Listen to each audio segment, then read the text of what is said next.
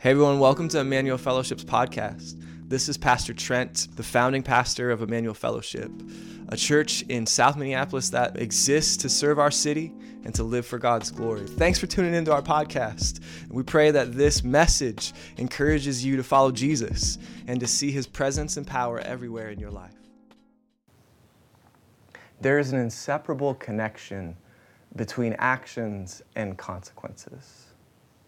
And now Minneapolis stands over the past week or so as a case study for all the world to see of justice, that what you do matters for what becomes of you.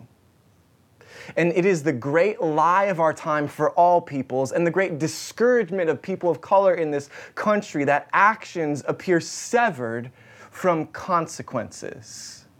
This is the deception of our age. Justice has not come, and many fear that it will not come. I cannot think of a season in recent history with more opportunity to embrace this truth that what you do matters for what becomes of you.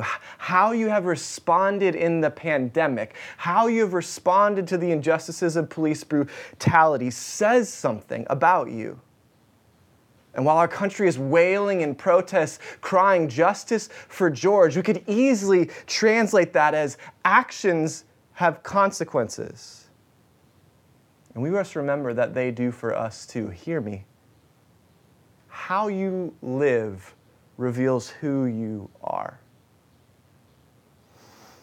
Our neighborhood watch on our street, which is just 3 blocks from where George Floyd was murdered, has mobilized, of course, in the last week. And in our chat together, there's constant surveillance and people talking about what's going on. And of course, we've been urged to clear our yards of any kind of debris that could be flammable, and also to keep our lights on at night. I've been keeping my lights on all the time. I guess it's just easy to not forget. And what you notice is that during the day, our front light is pretty much not visible, imperceptible. But at night, it shines brightly.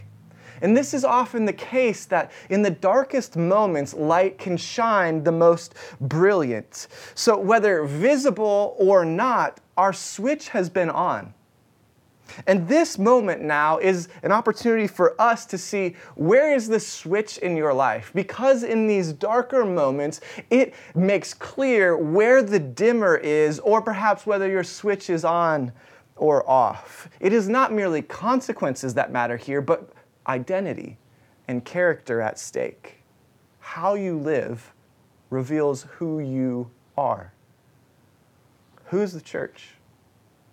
The church is a community that's learning Jesus, that is believing him to be king above all, belonging to him inseparably by faith, and learning to obey him in all areas of life. It is to be made new. Yes, who the church is a complete new creation made by God, all by grace. But also, the church is being renewed.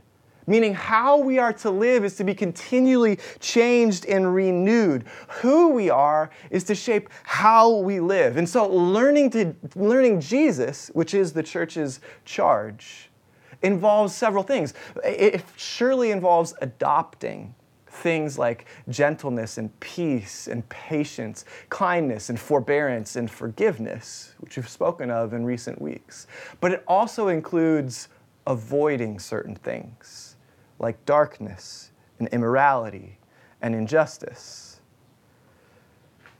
God's plan for your life is not just to put on certain things, but to put off others, to avoid the things that are at dissonance with your new identity, things like the works of darkness, injustice, and immorality. Listen, don't take my word for it. Let's read the Bible together. This is Ephesians chapter 5, verses 1 and 2. Therefore, be imitators of God, as beloved children. Walk in love, as Christ loved us and gave himself for us, a fragrant offering and sacrifice to God. Do you see the connection? Who are we? Beloved children. What are we to do? How are we to live? We're to imitate God. Who are we? Those loved by God. And what are we to do then? We are to walk in love, even sacrificial love, in the way that Jesus has loved us, Christians, are called to respond to the issues of darkness and greed and immorality and corruption with light. This is a gospel issue for us to reframe how we live after the pattern of God in the gospel. Christians are called to something great, something far beyond us. And so listen, if you're tuning in this morning and you're not a Christian, let me just extend to you a welcome in saying that your critique against the church and how it has acted in our country is incredibly justified. But please don't let the defects of the church blind you from the beauty of God's design. Lean in, please. And if you're a Christian, whether culturally so and sort of say that you belong to a denomination or would identify as a Christian, or whether you really feel like you've been called by God and made new, here's what you need to know. If you are to live from who you are and have that shape how you live, you need to see sin for what it truly is. You need to separate from darkness, and you need to begin to shine as light. First, you need to see sin for what it truly is. This is verse 3 of chapter 5 in Ephesians. But sexual immorality and all impurity and covetousness must not even be named among you, as is proper among saints. Let there be no filthiness or foolish talk, nor crude joking, which are out of place, but instead let there be thanksgiving. For you may be sure of this, that everyone who is sexually immoral and impure or covetous, that is an idolater, has no inheritance in the kingdom of Christ and of God. Let no one deceive you with empty words, for because of these things the wrath of God comes upon the sons of disobedience. You need to see sin for what it truly is: idolatry. Living on your own terms, doing your own thing, rejecting any sort of revelation or information from God is a form of worship. Sin is worship of something or someone other than God. It is the exalting of the created over the Creator. This is exactly what we see in the practices that Paul is highlighting here in Ephesians 5. Sexuality is one of the ways in which people created in God's image live out of sync and out of line with God's design. The Greek word here for sexual immorality is porneia, a far-encompassing term that of course gets at the incredible violation of trust for a moment of pleasure. It is the disregard of God's design, which is incredibly beautiful. One of the most amazing threads woven throughout the scriptures is sexuality. And it is the disregard for God's design such that marriage would be the safe, covenantal place where sexuality is expressed. It is the pushing for no limits and for gratification of all desires. The next word, impurity, of course, is often linked to sexuality, but at its core it means corruption. It's the kind of moral corruption that the prophet Isaiah said is calling good evil and evil good. It is in some ways as if you were to take a piece of fruit, like actually we did recently at my house, and bite into it, only to see that underneath the surface of the skin is a massive bruise, probably from some type of worm or even mold at the core. And what that's supposed to do is cause you to spit out the fruit. But in our greed and desire, we begin to keep eating things which are corrupt. Covetousness, of course, fuels that. It is that lust, that insatiable desire, that endless greed for more. Sin is idolatry. It's worship of something else. But it's also uncontrollable. Read on with me. Let there be no filthiness, nor foolish talk, nor crude joking, which is out of place, but instead let there be thanksgiving. Now, listen, I don't want to diminish what's practically being said here about speech, but what I think is being hinted at is not only your body, but your mouth are connected to what's going on in your heart, such that if there is greed, if there is corrupt desire, if there is sin within you, it will get expressed sooner or later in what you say and in what your body does. Sin is not something you can manage.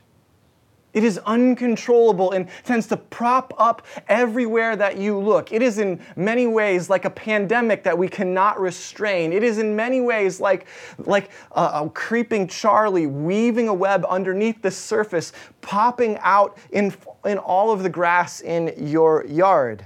Paul's point here is not that these things are not proper as in like snooty, but his point is that they're not fitting.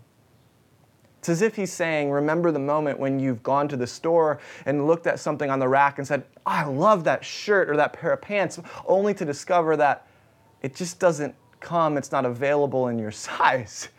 Now, what you could do, of course, is sort of try and squeeze into something or put on something far too large and always be adjusting and moving it. In that way, Paul is saying, for the Christian, these things don't fit.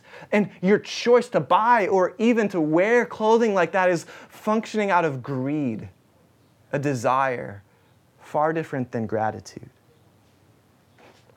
You need to see sin as uncontrollable, and you need to see sin as deception. This is what Paul says. He says, let no one deceive you. For make sure of this, that everyone who is sexually immoral or impure or who is covetous, that is, an idolater, has no inheritance with the kingdom of Christ and God. And let no one deceive you with empty words, for because of these things the wrath of God comes upon the sons of disobedience. Notice the emphasis in these verses is not on those who have sinned in a particular manner sexually or do struggle in certain ways, but it is for those who persist in that way. Because persisting in that way is to identify with those things. It is to not be characterized by an identity in the kingdom of God, but a participation in the kingdom of darkness. You need to see sin for what it truly is, which is deception. It is the lie that actions do not have consequences. Sin is what motivates protesting. Sin is the reason that our city is weeping. Sin is what is being cried and behind that chant of justice for George. Sin is what says justice won't come, so do whatever you please. But the scriptures show that God is the author of justice. And even though that sin whispers to black and to brown, to white, to blue, that consequences won't come for actions. God is a God of justice. God shows himself to be in the scriptures the author of justice. He shows himself to be the one who will hold the world accountable. God will hold the acts of racism and oppression accountable. God will hold accountable violence and deception. God will hold accountable the orchestrators of past, present, and future darkness within our nation's story. What in your life do you not see as sin because actions don't have consequences? Where are you ignoring what may come because of what you do? Or perhaps, how have you leveraged your actions to elevate you above others? Of course, that is the heart behind racism itself. God's blueprint for the church is for us to see sin as it truly is, this unloving and uncontrollable and ultimately worship of something other than the living God, than the Father of all light and goodness and truth. Who are we? We're beloved children of the Father. Who are we? We're those loved by Jesus and called to walk in love. And walking in love involves, of course, seeing sin for what it is, but also involves separating from darkness. You need to separate from darkness if who you are as a Christian is to shape how you live. Let's read on. Therefore, Do not become partners with them. For at one time you were darkness, but now you are light in the Lord. Walk as children of light. For the fruit of light is found in all that is good and right and true, and try to discern what is pleasing to the Lord. Take no part in unfruitful works of darkness. That phrase, take no part, and then do not be partners with them, echo the language of chapter 3, which talks about how Jews and Gentiles alike have become partners. They've become sharers in the same gospel, in the same promises, in the same future. Their faith has brought them together toward a mutual future that is theirs in Christ. Who they are is to shape how they live.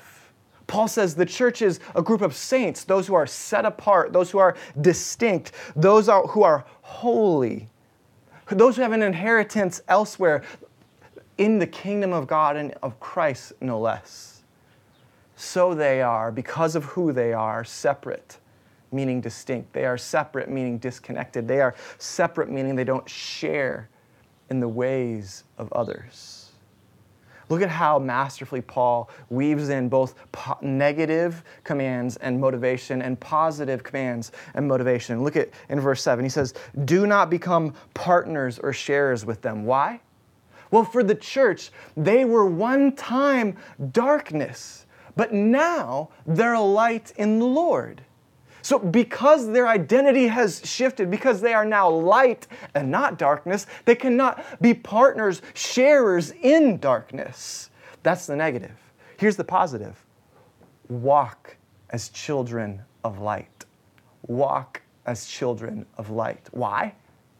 Well, the fruit of light is found in all that is good and right and true. And if for some reason those seem too spiritual or too cerebral for you, let me translate them to their secondary meanings. You could easily translate as light has the fruit of generosity. Light has the fruit of justice. Light has the fruit of faithfulness. You see, the practices of sin and the patterns of darkness in the form of greed and injustice and deception are just not fruitful. They appear lush, but in the end are but barren branches. They don't help, they harm. They don't provide, they poison. And they appear to be good to eat, but in the end are corrupt. Barren branches, which Jesus says are only fit for the campfire. Dr. John M. Perkins, the civil rights leader and father of the Christian community development movement over the past several decades, has fought for justice for a long time. He's educated many, he's empowered leaders, he's equipped organizations to start and to serve our city, organizations that had been serving long before George Floyd's death and will stay serving long after the memorial services are done. Years ago, he wrote an autobiography entitled, "Let Justice Roll Down." It's the plea, the prayer of his own life. Let justice roll down. Listen to what he says about change. True Christian change works more like an old oak tree in the spring, when the new life inside pushes off the old dead leaves that still hang on. Whoa, that's good.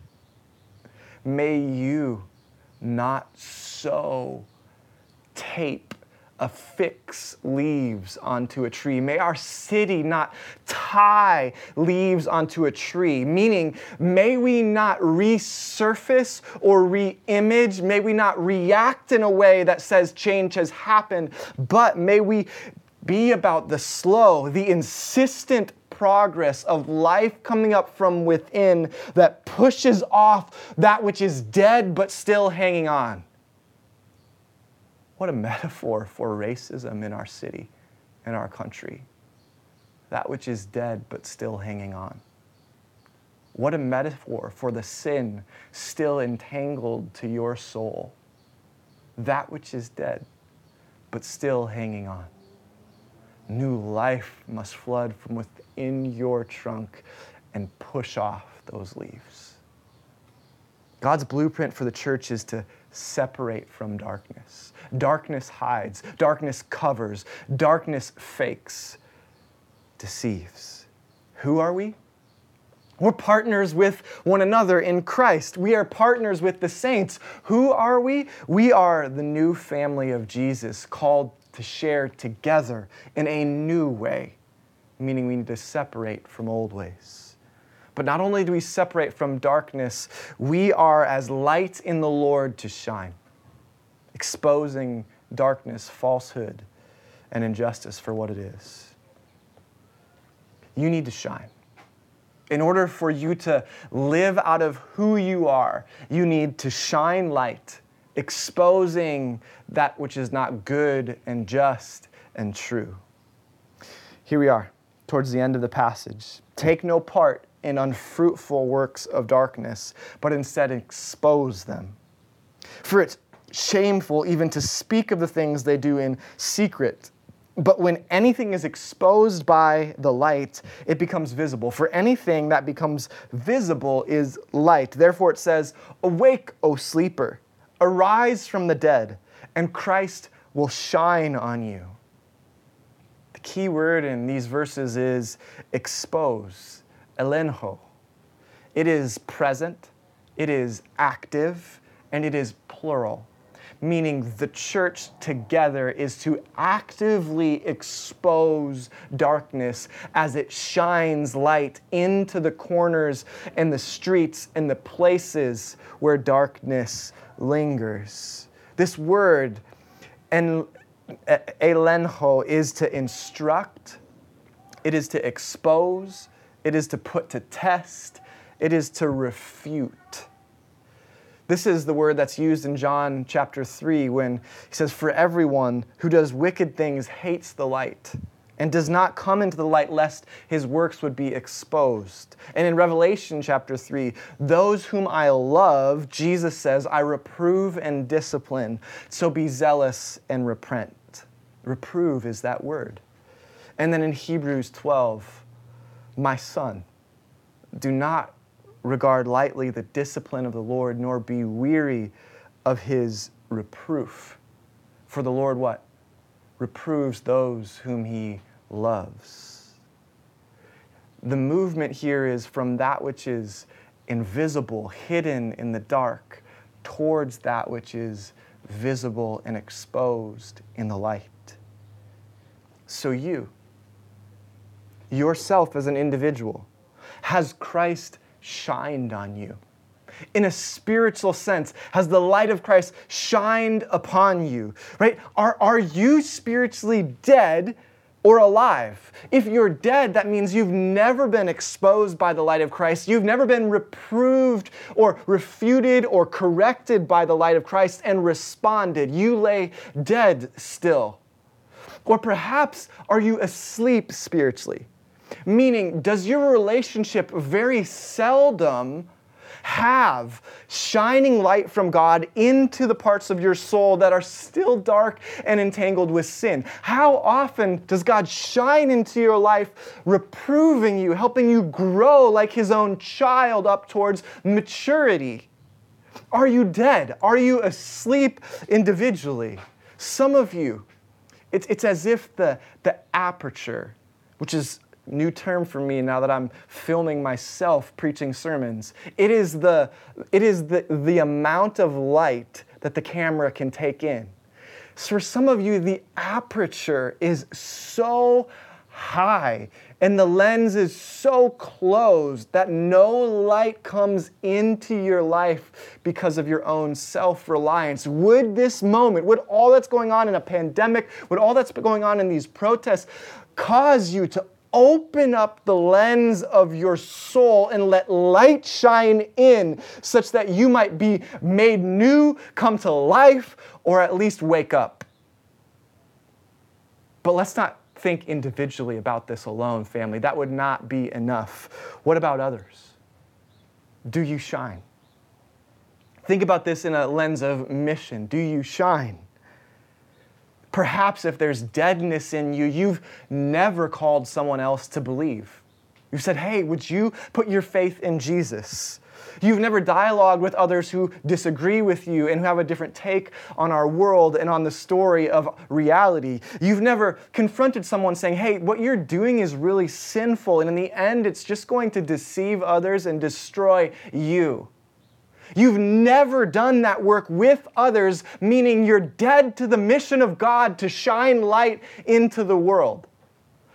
But perhaps you're asleep. Perhaps you're asleep, and seldom do you have meaningful conversations, honest conversations with others about how generosity is the way of God rather than greed, about how justice is the way of Jesus, not the injustices we see in our culture. Perhaps you are frequently or occasionally walking in such a way that shines light for others to see. As I said, the past few nights in our neighborhood, we have left the lights on. And we have an outdoor light, but we don't have a light in our porch. And one of the things that was encouraged was to leave some inside lights on. And so what I did is got an extension cord and wired it up and then set the lamp on top of the kids' play kitchen in the porch, so that there was light to shine all over our front porch and enough actually to illuminate our front yard. You see, light often makes things visible in the house, but often beyond the house as well. And so Jesus, of course, is the place where Paul is getting all of these metaphors. He's the one from whom Paul has learned all of this truth. And Jesus, in his own words, says, you, church, you, new humanity that have been called separate by God, are the light of the world. You're a city set on a hill. Nor do people set a lamp and put it under a basket. They don't hide it, but they put it on a stand, on a play kitchen in the porch. And it gives light to all the house. In the same way, Jesus says, let your light shine before others so that they may see your good works and give glory to your Father who is in heaven. Are you lit? Are you actively doing work that is good, that is just, that is true? Are you shining light to others? Are you taking in the light of Christ into your own soul and life? If not, church, it's time to wake up.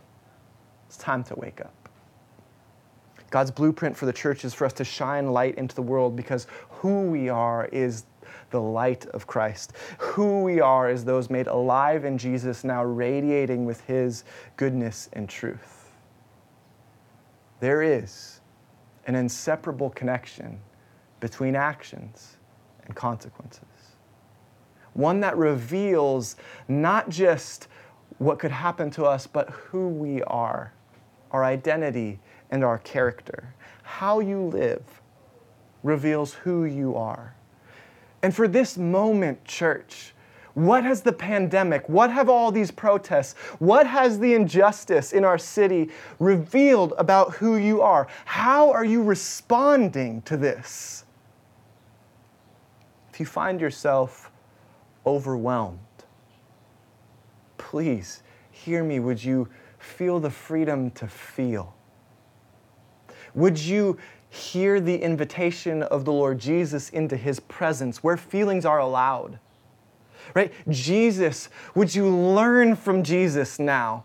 Learn of His emotional life because He is the one who is able to sympathize with you, meaning He's able to feel with you, to be with you, and yet retains the kind of strength necessary to still lead you forward.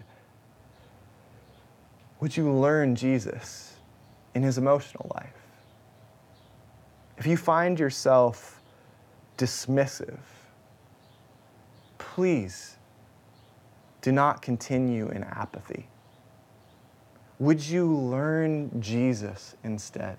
He is the one who is the model of all maturity, the one who did not dismiss the pain of others but entered into it, who sought to understand it. Would you learn from Him a humility such that you might not dismiss problems? Do not disregard these horrific symptoms, and in so doing, blind yourself from the problem at its core. If you find yourself impatient, quick to move on, please stay. Don't run.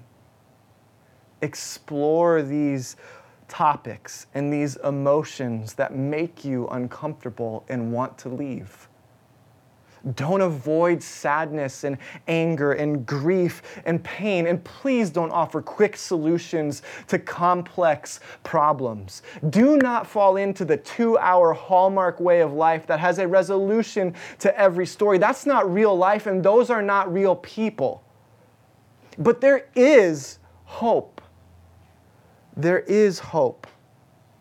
Just for the time being, please don't flatten the story because your heart cannot yet hold the complexity. Instead, learn Jesus. Learn his heart. Ask him to enlarge yours. If you find yourself confused, please hear me that to not know is okay. But to stay in indifference or passivity is not okay. To be a follower of Jesus means to be a learner, which means that over the course of life, there are going to be plenty of things that you don't know and need to learn in situations where you are confused and aren't quite sure what to do. Let the light of Christ shine. Let him show you a way forward. Lean in, ask questions, learn, receive, do research. There's opportunity here for you who are confused. But whatever your response is, please don't do it alone. Please don't settle into self-reliance. Please, Christians are made new by grace. Meaning that if you're not a Christian, you can be made new right now by grace if you put your faith in him. And meaning if you are a Christian, you were made a new creation, not by what you do, but by depending on what Jesus has done. You've been made new by grace. But not only are you made new, who you are as a new creation, but how you live is by grace. Christians are to be continually renewed by grace.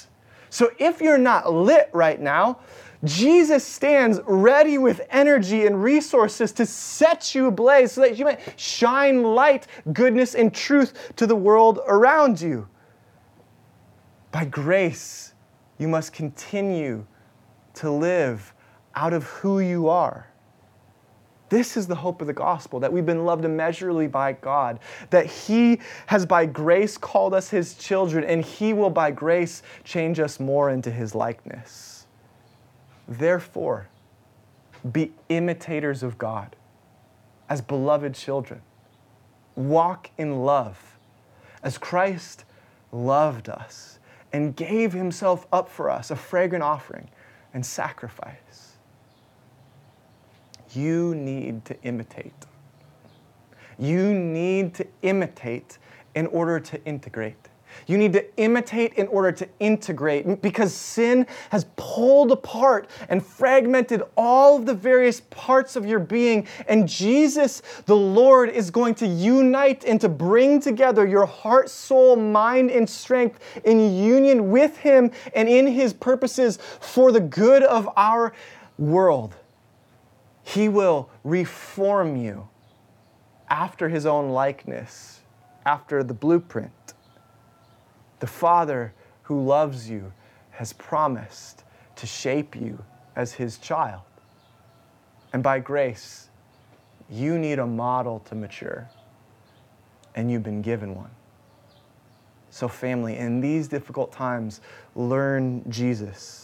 He is your role model in all of the ways of justice and truth and righteousness and sacrifice and love. Let's be a church that follows him. Let's be a church that invites others to follow us as we follow him. It is time to shine, exposing darkness and letting light reign. Jesus, as I sit here even hearing sounds of protest and preachers on the corner and ralliers on the block, two blocks from my house, I realize that this message is for a specific people.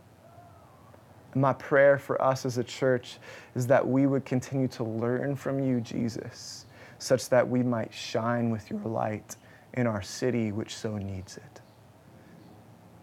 In your great name, we pray. Amen.